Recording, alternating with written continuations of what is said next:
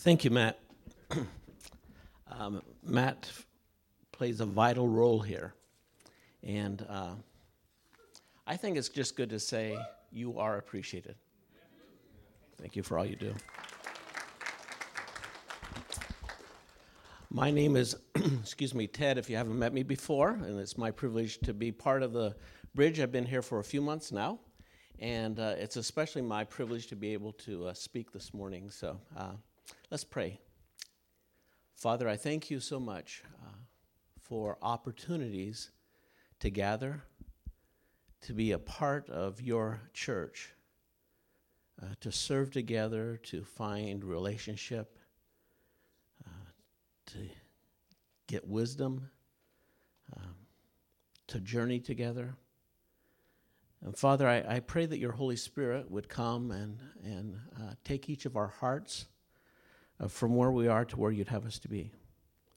Lord, would you work in ways that would shock us and in ways that would take us that next step.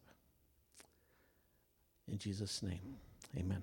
There's a picture up on the screen, redwood trees. I just love redwood trees. They're amazing. They are the largest living thing on earth and the tallest trees in the world.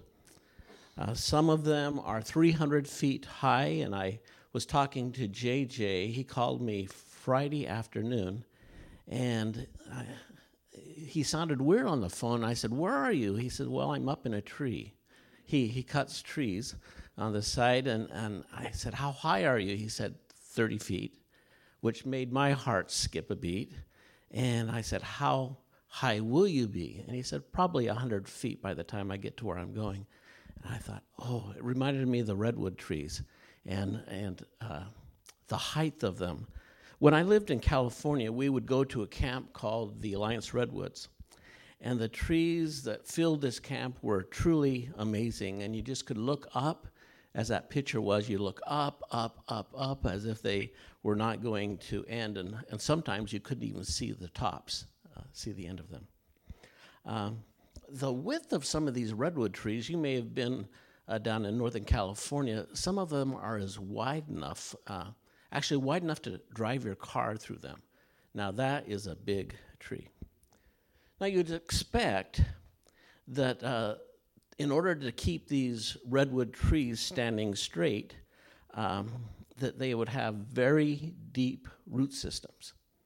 But that is not the case. They have a very shallow root system. And the way they remain standing is by the trees, their root systems joining together. And that keeps them upright. And so really, a redwood tree does not grow alone. A redwood tree grows as a forest. And that's what we're going to talk about today. Not redwood trees, but the interlocking system called the church, and the reason we need each other. God has given us the church, the Big C church, the universal church, and the little C church, the Bridge. God has given us his body on earth, and through Christ, we are bound together in a mysterious way into a community so that as we belong to Christ, we belong to one another. It's really quite amazing to think about. Fellowship is a word that we sometimes use to describe this. Fellowship is not a word that I talk about and use daily, but it's a word that we talk about. That it's kind of a family aspect of interacting with one another. And so this morning I'm going to use the word family more than fellowship because that might be something that we are more acquainted with. It's a God-given support system. For the past few weeks, next slide please, for the past few weeks, we've been talking about the early church, and JJ entitled it The First of Us, and we're week 3 in this. we can find great insight as we look at the early church and how they did church. And by the way, they didn't do it perfectly, and guess what? Neither do we. But we can learn some from how they did it and then bring it into our own context. So we're going to look at Acts 2, verses 42 through 47, which is where we've been camping recently. And let me read that for us. And again, it's up on the screen. Acts 2, verses 42 through 47. It says this. They devoted themselves to the apostles' teaching and to the fellowship, to the breaking of bread, and to prayer. Everyone was filled with awe, and many wonders and miraculous signs were done by the apostles. All the believers were together and had everything in common. Selling their possessions and goods, they gave to anyone who had need. Every day they continued to meet together in the temple courts. They broke bread in their homes, and they ate together with glad and sincere hearts, praising God and enjoying the favor of all the people. And the Lord added to their number daily those who were being saved. A beautiful description of what was happening in that early church. One that you might pause and say, boy, I wish I was there. But we're here. And we can find some of that truth and say, how does that impact us and me? The very first community of believers gathered together on a regular basis, it tells us, for worship, for prayer, for study, and for fellowship. Acts 2:44 said that all the believers were together.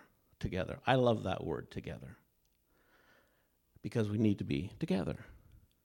The opposite of together is isolation, and that's not good for any of us. Now, it wasn't easy for the believers of the first century church. Times were tough, and you don't have to read very far into the book of Acts, Acts chapter 5, to start reading about the persecution. So times are tough, and they were going to get tougher. The early believers were bound together in a fellowship, in a community, because they needed each other, and there was strength in numbers.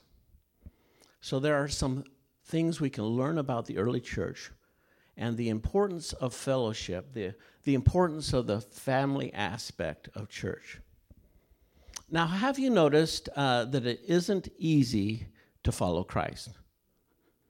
It really isn't easy to follow Christ because in life, there's discouragement.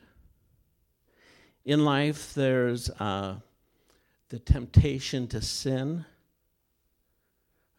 Apathy can easily come in, and failure. Materialism is always just right here. Doubts and rejection, unanswered questions. There's a lot of obstacles to our living out faith. But God has not left us alone. God has given us the Holy Spirit. And just pause and think a bit.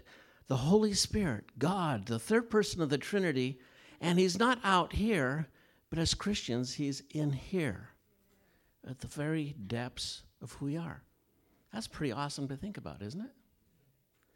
And God not only gave us himself, the Holy Spirit, but he's given us each other because we need each other.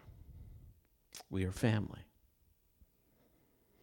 In Acts 2:42, our text tells us that they devoted themselves to the apostles' teaching as they were together, to fellowship, to the breaking of bread, and to prayer.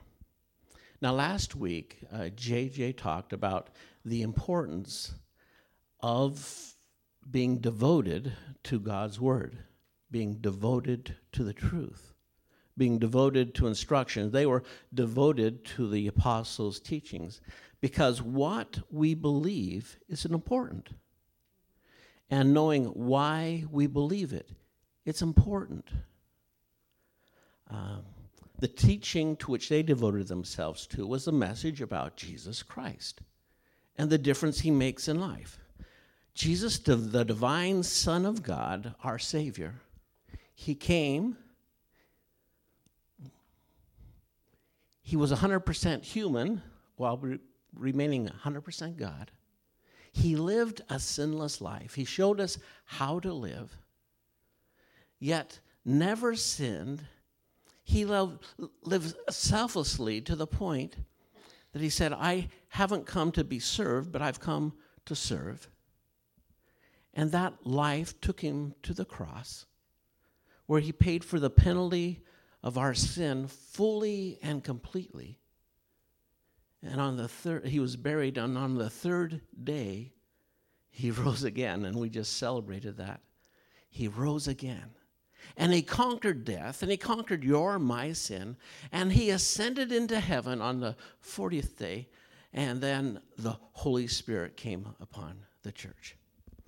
Those are truths that we need to hang on to. We can't give up. So the apostles' teaching they were devoted to, that was important.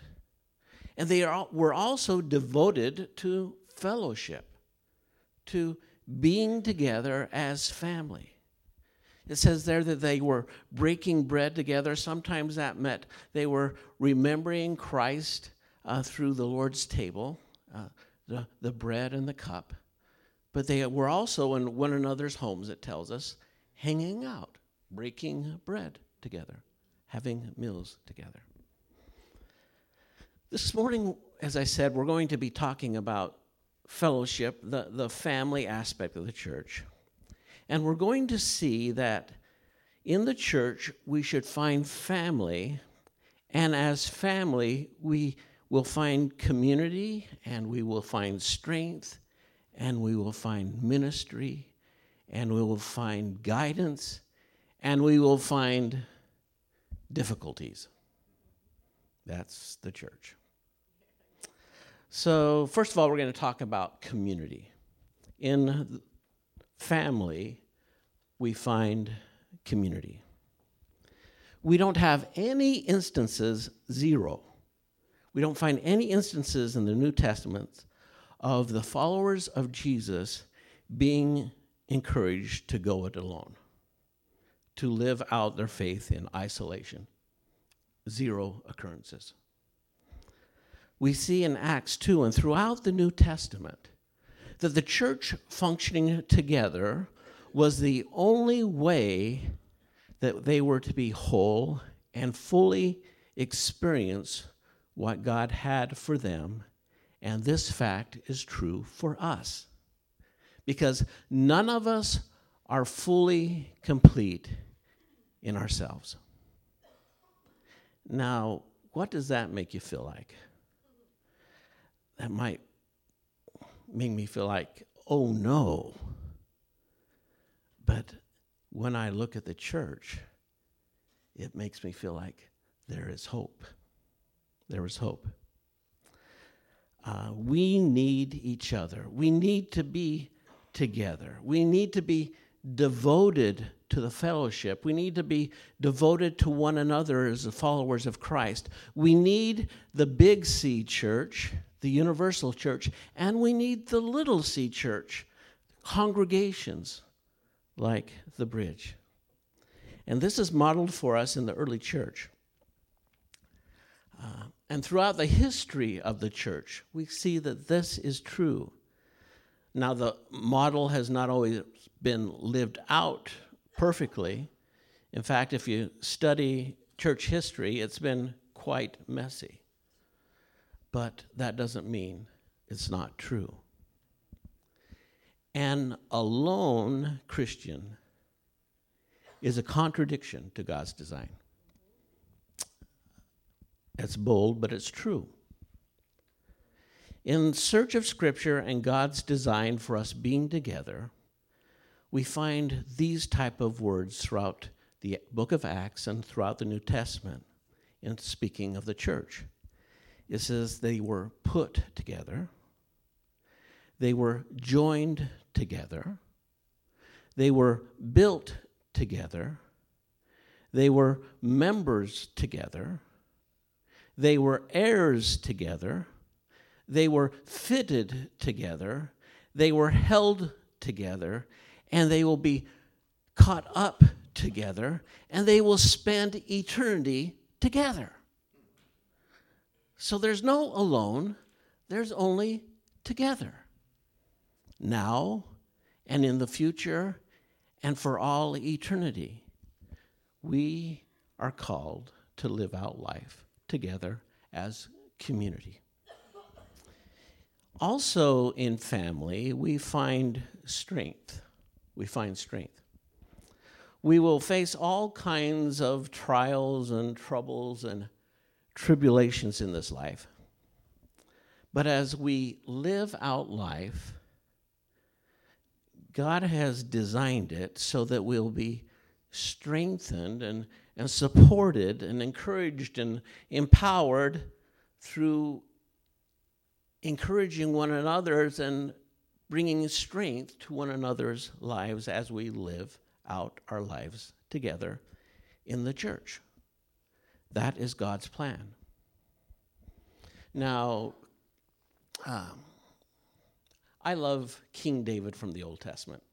I learn a lot from him because he was flawed, as I am, and by the way, as you are.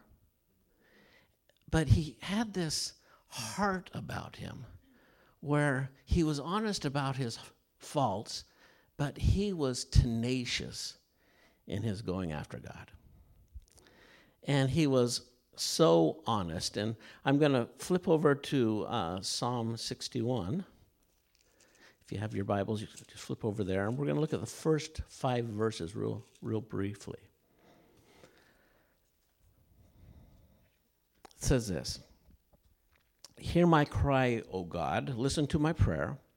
From the ends of the earth I call to you. I call as my heart grows faint. Lead me to the rock that is higher than I." I just love that statement. "For you have been my refuge, a strong tower against the foe. I long to dwell in your tent forever and take refuge in the shelter of your wings. For you have heard my vows, O God. You have given me the heritage of those who fear your name."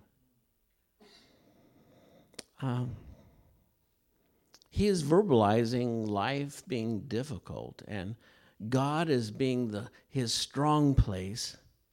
But did you hear that in verse 5? He said also where he found his strength was in the heritage of those who fear the name of God, or those fellow believers. God had strengthened his faith, empowered him through the encouragement of others in lives that were lived before him and that lives were being lived out contemporary to him. The fact of the matter is that God works in our lives through other believers. So during times when we are overwhelmed,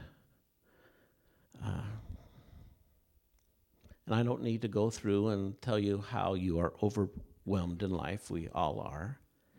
You could write your own book about that one.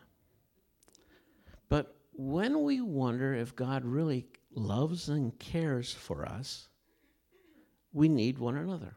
We need the church. Through other Christians, we can actually sense the love and care of God. That doesn't mean he's not loving and caring for us, and we do get that assurance through the working of his Spirit and the study of his word and the remembering of what he has done for us, but we also get it through one another, through encouragement. This is why we cannot afford to stand alone. A few years ago, I was able to go with my wife, Carolyn, and some friends to Macedonia. It's right near Greece, right on the Aegean Sea. And it was an amazing trip. And go ahead and show that picture. They had these ancient aqueducts where they transported their water. And this is a picture of something like it was, but see up on the top of the arch, water would travel to where they needed to get it. And so they'd figure out the slope of it and how high to build the arch. But after thousands of years, some of these arches were still standing. The ones we were able to see were not this, but they were completely intact. And the reason is their architecture. They were built as an arch. And do you know how an arch works? Arches are much more stable than columns because columns are built like this and stand alone. And if you go to some of the parts of the world where there's ancient ruins, you'll see a lot of the columns don't stand like this. They're like this. But when they restore them, they'll put them like this. But one day they'll be like this again. Arches lean into each other, and that's where they find their strength. The rocks, the stones, they lean into one another with their weight, and in that they find their stability and their strength. We can take a lesson from that. Because the closer we stand and lean into community, the more we will be able to stay erect. Through our lives, and especially in tough times, God desires to use his church to strengthen and empower us. He expects us to support one another in the good times and in the bads, because we need each other. The next one, in family, we find ministry. In family, we find ministry. Now, our culture has shaped us into being professional spectators. Professional spectators. Rather than getting out and exploring, we might have a tendency to turn on the Travel Channel. Rather than finding a great recipe and creating a nice meal, we might turn on the Food Network. Rather than getting out and playing sports and being active, we watch them. Rather than getting to know our neighbors and our community, it's easier to get involved in fake relationships through watching reality TV or through social media. These types of things allow us to sit back and watch from a distance rather than getting involved personally. Strangely, in the midst of our spectatorship, we have come to believe that we're truly part of something by simply watching it. For instance, many people have their self-identity wrapped up around their favorite sports team. And if you ask them, tell me something about you, they'll say, I love the Seahawks. Something they really have no participation or value in except I'm a fan. Sometimes the same things happen in a church. I was really encouraged by Matt when he stood up this morning and said, on Thursday mornings at 9 a.m. I show up, and I'm here to serve people in conversation, but also to serve the upkeep of the facility. That's really neat. The tendency that we can fall into is that we can see the church as being a weekly pick-me-up or a good place to make friends. But, you know, the church was never meant to be a spectator sport. You are a unique, personal creation of God. We are God's workmanship. You are God's workmanship, created to do good works. In fact, I believe that God is already setting up for you and me good things to do that he has uniquely created us to do. This is really good news. God is making you to be uniquely you, and he is orchestrating things that it's going to take you to do. This is what being part of the body of Christ is all about. Because there's no one here just like you. In the 7 billion people living on the face of the earth, there is no one just like you. You are unique in your experience, in your gifts, in your abilities, in your call. You are uniquely you. There's never been another you, and there'll never be another you. You are uniquely you. And God is calling you to be you in serving his church. So, where is God calling you to serve? That's a question I want to leave to you this morning. There was an invitation by Matt to act on that this morning. And another way, as you're thinking and praying about this, you can go to the Bridge app or website, and there's a place where it says Get Involved, and you can hit that, and it'll take you to some opportunities that you can mark. And I just encourage you to start serving and see where God blesses. So another one, in family we find guidance. The church is crucial in our well-being because, as in any family, we need guidance. I need guidance. I need direction. I need correction at times. I need that. Ephesians 3, verse 10 says that God's intent was that now, through the church, the manifold wisdom of God should be made known. So that's not only the church talking to the world, but it's the church interacting with one another. We need wisdom. God wants to guide us. That's one of the ways he uses his church. I need wise counsel. We are much more apt to be guided in the right way by people who care for us, who know God's word, and who are being led by the Holy Spirit to give you good advice rather than to give you their advice. And there's a difference there. The guidance we receive through people that love Jesus is absolutely essential in our well-being, especially when it comes to decisions that we're making between right and wrong. Because there are so many things in the world that are enticing, that we're being told are acceptable, that might even promise great pleasure and success. And they're presented as being harmless when we know they aren't. Because if we act on them, they'll suck the life out of us. We need to stand up, and we need to go ask one another on occasion for advice, for help, for wisdom, for prayer. That's family.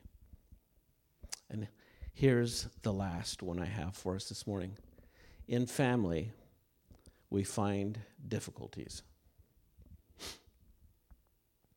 Being in the church is not without its difficulties and frustrations. I'm going to ask you a question. I'm not asking you to raise your hand.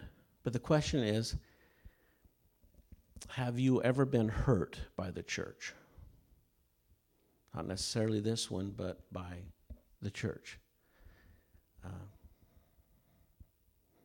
We can be hurt in the church because the church is made up of imperfect people like me. Now listen to this.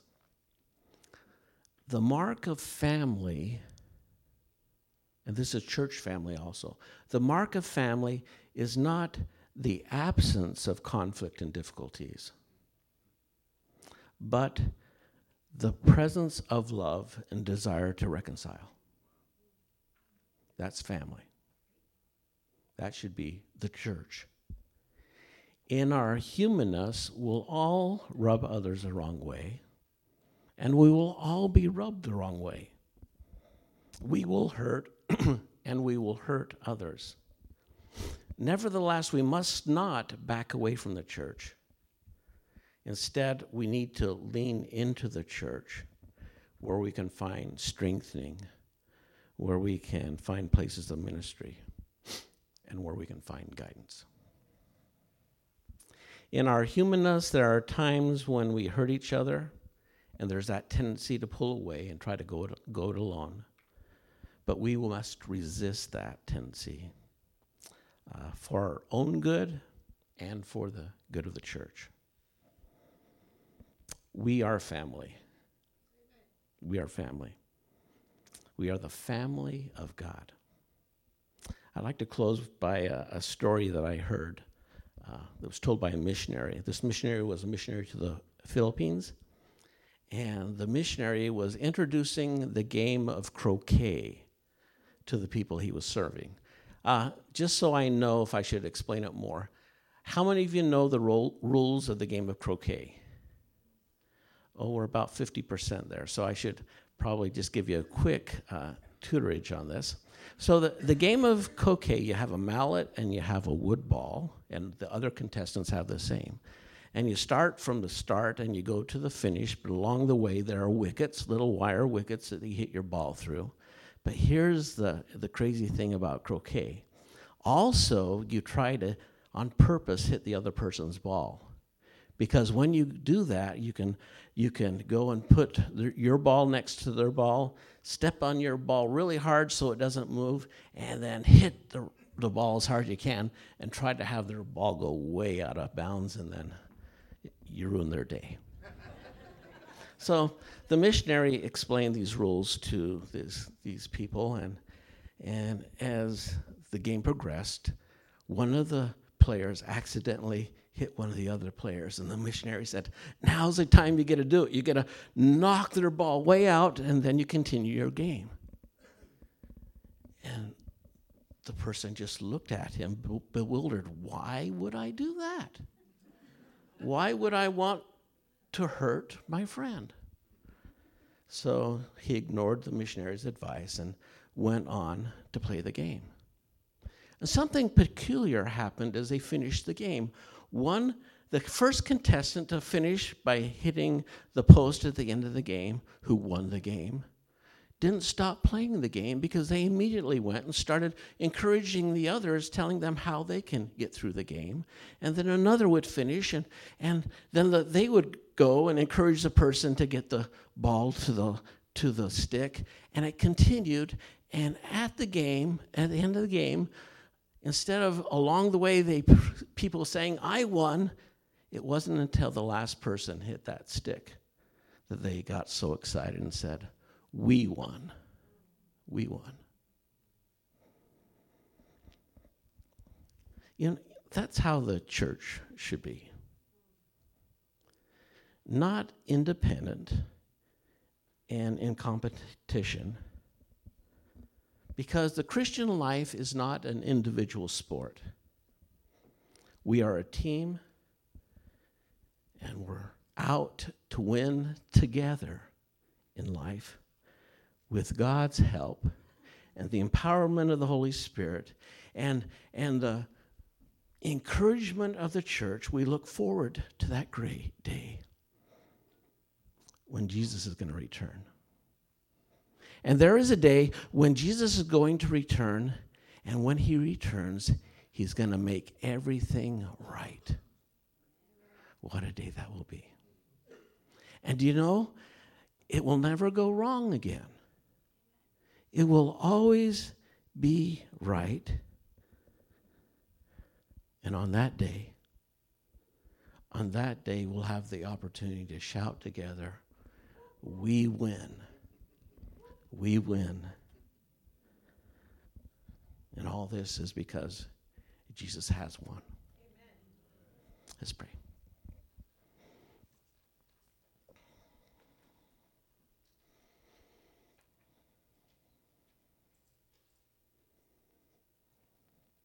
Father, I thank you that you know every person fully and completely within the sound of my voice, and we can multiply that to every human ever to walk the face of the earth. And in your knowing, you love, and in your love, you care, and in your care, you enable. And Father, you know where each of us is right now.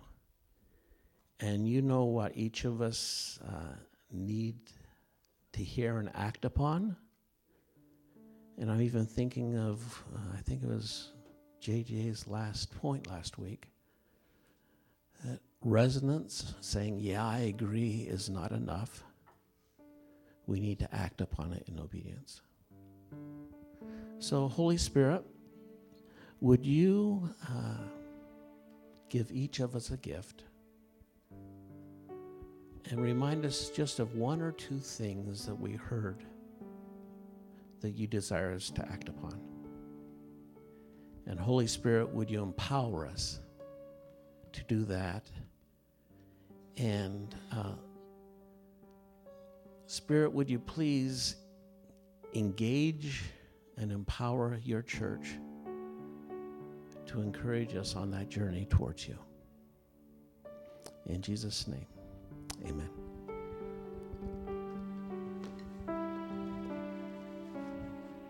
And so stand and worship.